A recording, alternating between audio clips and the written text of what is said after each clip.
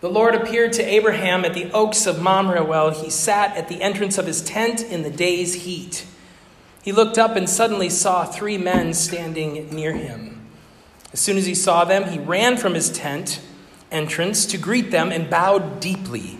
He said, "Sirs, if you would be so kind, don't just pass by your servant. Let a little water be brought so you may wash your feet and refresh yourselves under the tree. Let me offer you a little bread so you will feel stronger, and after that you may leave your servant and go on your way, since you have visited your servant." They responded, "Fine, do just as you have said." So Abraham hurried to Sarah in his tent and said, "Hurry, knead 3 seahs of the finest flour and make some baked goods." Abraham ran to the cattle, took a healthy young calf, and gave it to a young servant who prepared it quickly. Then Abraham took butter, milk, and the calf that had been prepared, put the food in front of them, and stood under the tree near them as they ate. They said to him, "Where's your wife Sarah?" And he said, "Right here in the tent." Then one of the men said, "I will definitely return to you about this time next year. Then your wife Sarah will have a son." Sarah was listening at the tent door behind him. Now Abraham and Sarah were both very old. Sarah was no longer menstruating. So Sarah laughed to herself, thinking, "I'm no longer able to have children, and my husband's old." The Lord said to Abraham, "Why did Sarah laugh and say, 'Me give birth at my age?' Is anything too difficult for the Lord? When I return to you about this time next year, Sarah will have a son." Sarah lied and said, "I didn't laugh," because she was frightened. But he said, "No, you laughed." Genesis 21, beginning in verse 1. The Lord was attentive to Sarah, just as he had said, and the Lord carried out just what he had promised her. She became pregnant and gave birth to a son for Abraham when he was old, the very time God had told him. Abraham named his son, the one Sarah bore him, Isaac. Abraham circumcised his son Isaac when he was 8 days old, just as God had commanded him. Abraham was 100 years old when his son Isaac was born. Sarah said, "God has given me laughter. Everyone who hears about it will laugh with me." She said, "Who could have told Abraham that Sarah would nurse sons? But now I have given birth to a son when he was old." Will you pray with me? Loving God, I thank you for the good stories in Scripture.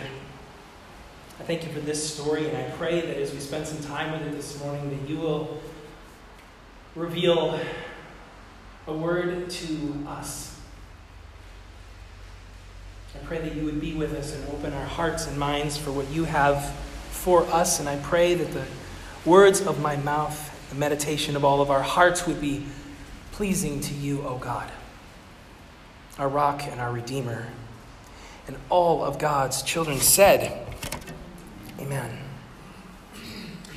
So, in the last few years, I've become a pretty big-time fan of stand-up comedy. And I'm not alone. The comedy's kind of having a comeback right now. The big heyday for stand-up comedy is said to be in the 80s, and now there's kind of a comedy revival going on. Anyone else a fan of comedy? Stand-up comedy? Yeah, there's some really good stuff out there right now. And it may be because, I've heard this said many times, that comedians, stand-up comedians, are in a sense, our modern-day preachers. And I love how they can craft bits and jokes and put that all together. I also listen to a lot of comedy podcasts and interviews with comedians. Like I said, I'm kind of a nerd when it comes to comedy, and I'm really into it. And one thing that you will hear a lot of comedians say, I've heard many comedians say that the very best laughs are those in circumstances where you're not supposed to laugh.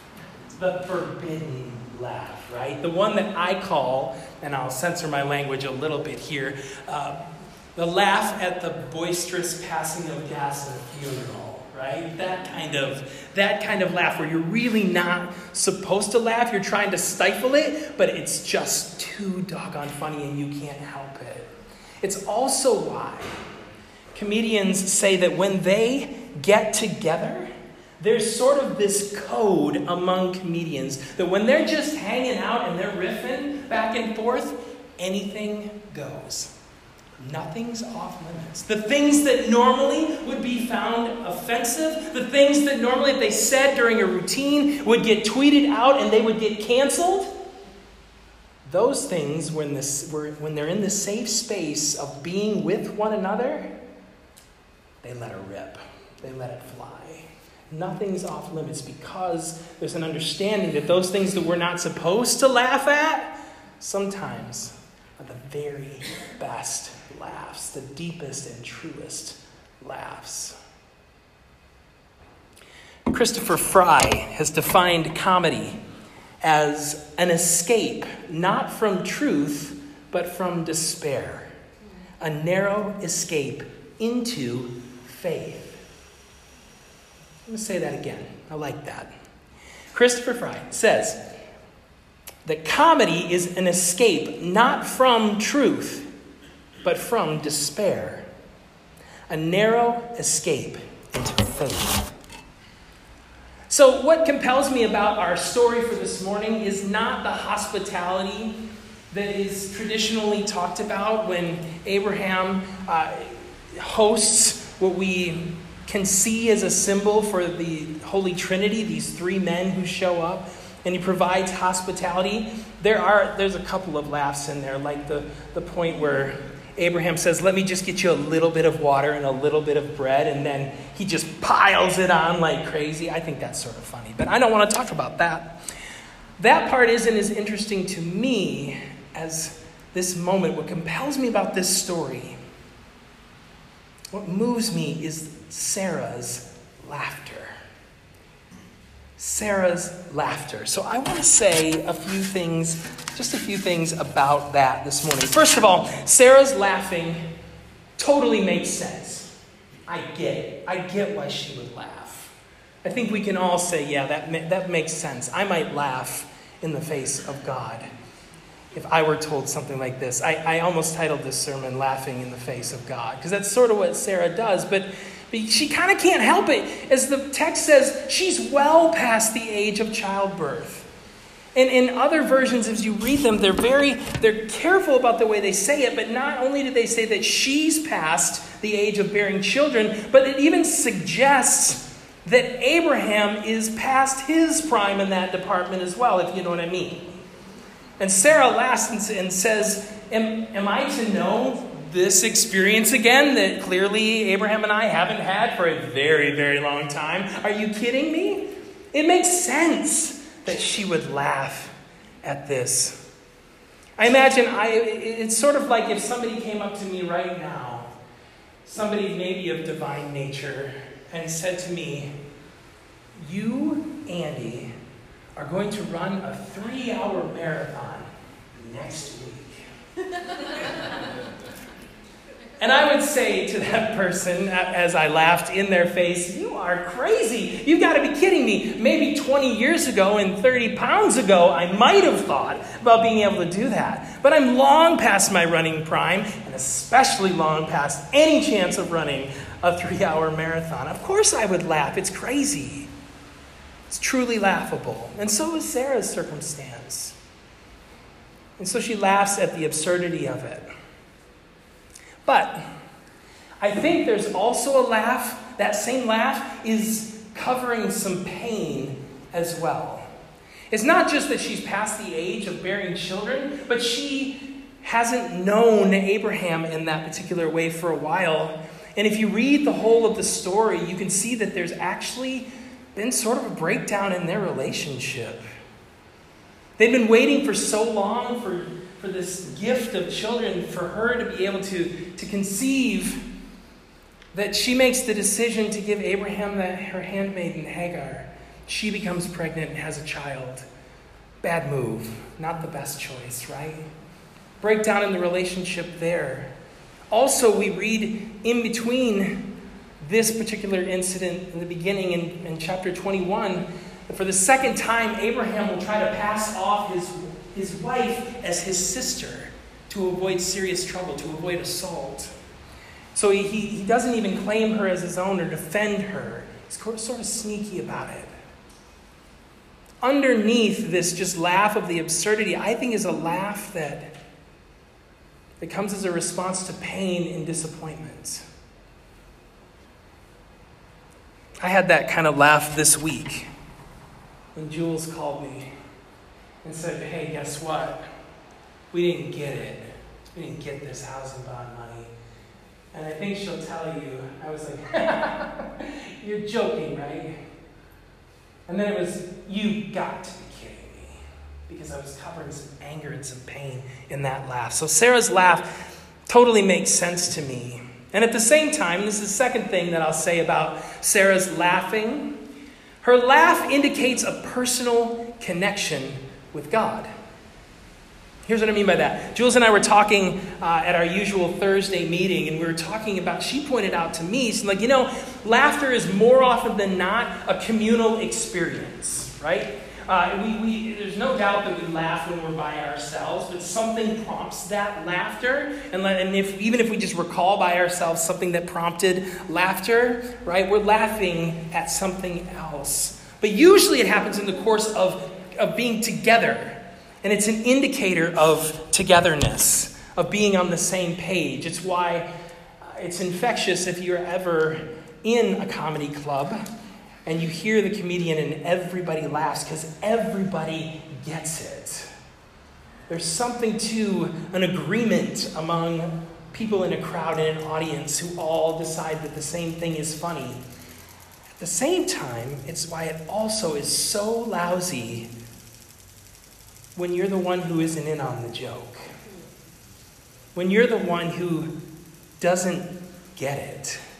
And maybe you've had that experience where you've been with a group of people and somebody says something and maybe it's an inside joke and the other people there in that group laugh and you're sitting there going, what? What? I don't get it. And then there's maybe an awkward moment where they explain the joke to you. Or maybe they're like, oh, I guess you just had to be there, which just makes you feel worse. And you actually want to escape. At least for me, I find that there's usually some sort of awkward escape. I want to get out of that situation.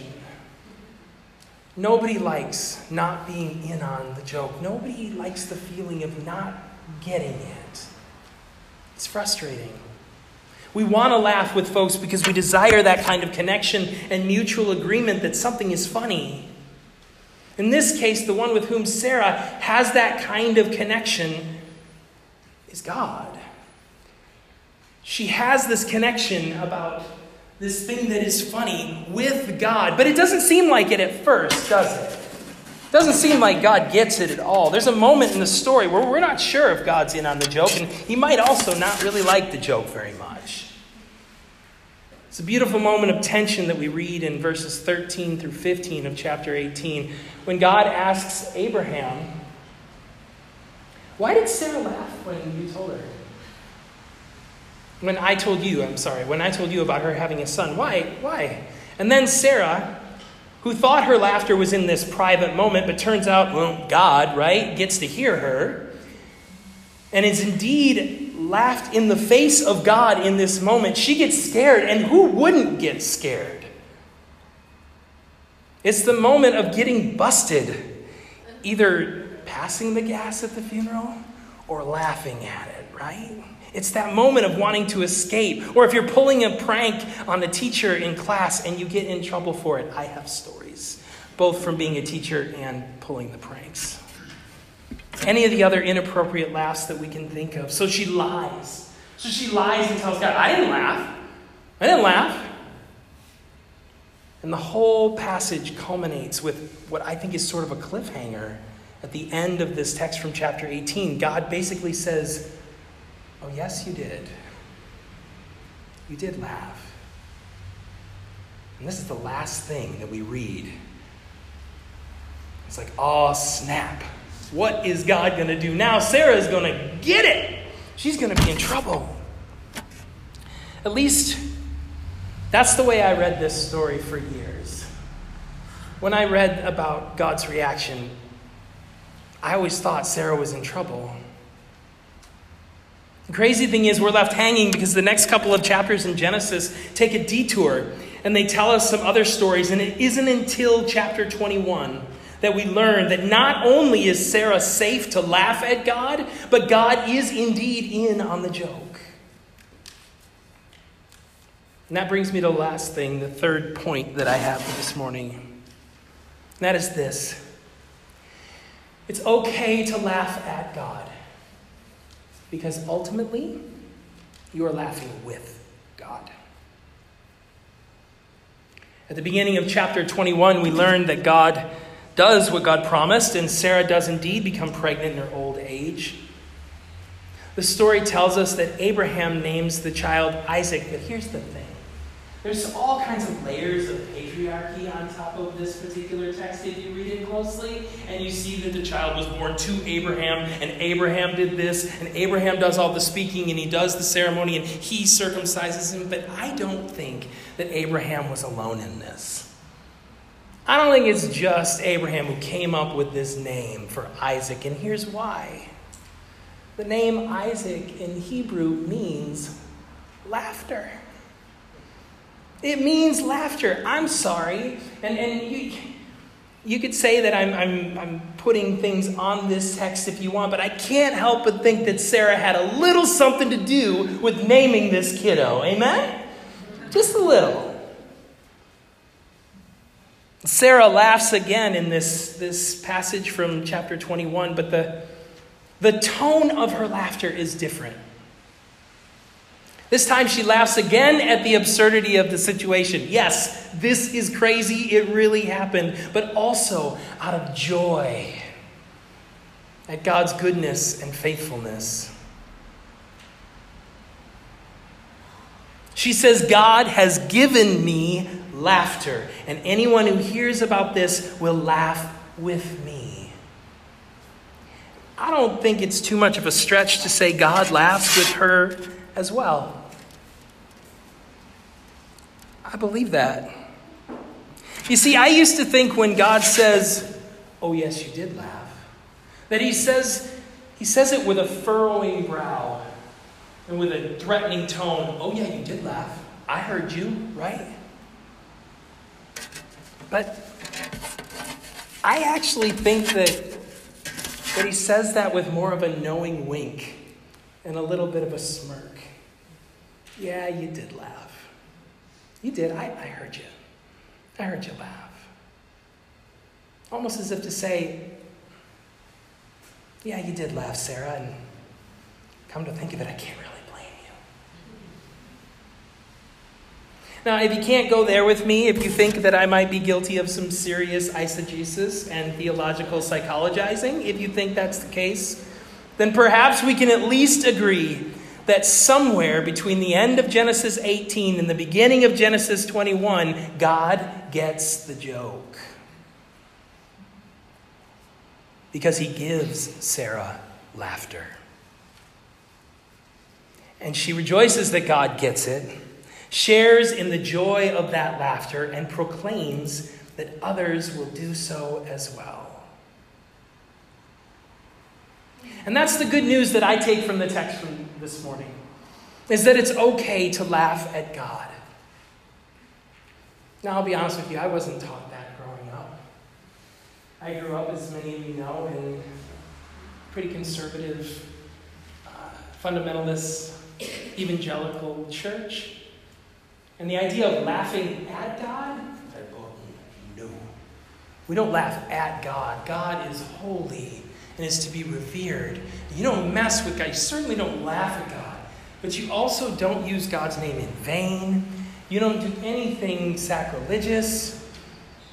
You got to be really careful when you're talking about God, is what I was taught. God doesn't laugh at the things that we laugh at.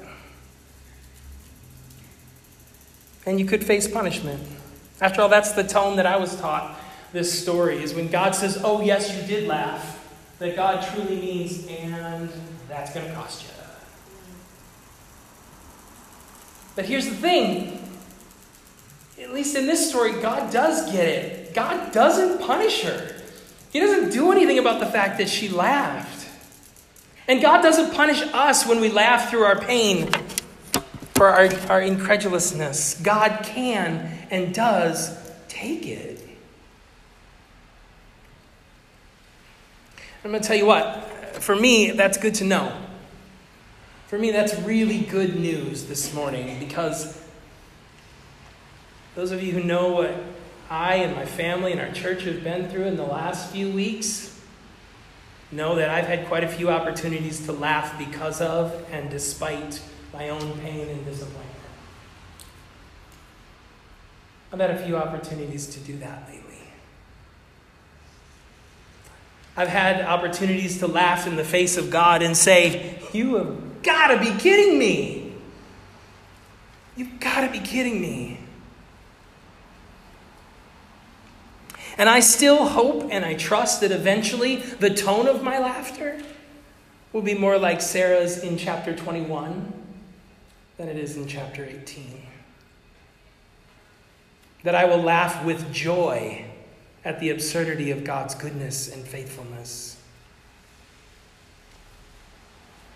In the meantime, I trust that God is with me and with all of us in the other kind of laughter, the Genesis 18 kind of laughter. And even if God doesn't think it's funny, God doesn't get offended. And God sticks around anyway. Will you pray with me?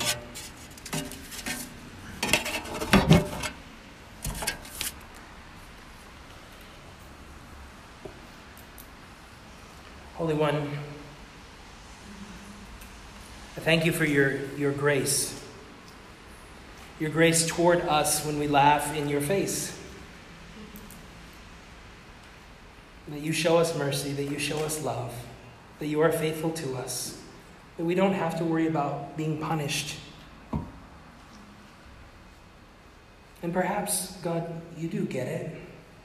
There are many other places in Scripture, many other parts of this big story where we can point to and say, yeah, God does get it. God, I pray that you would continue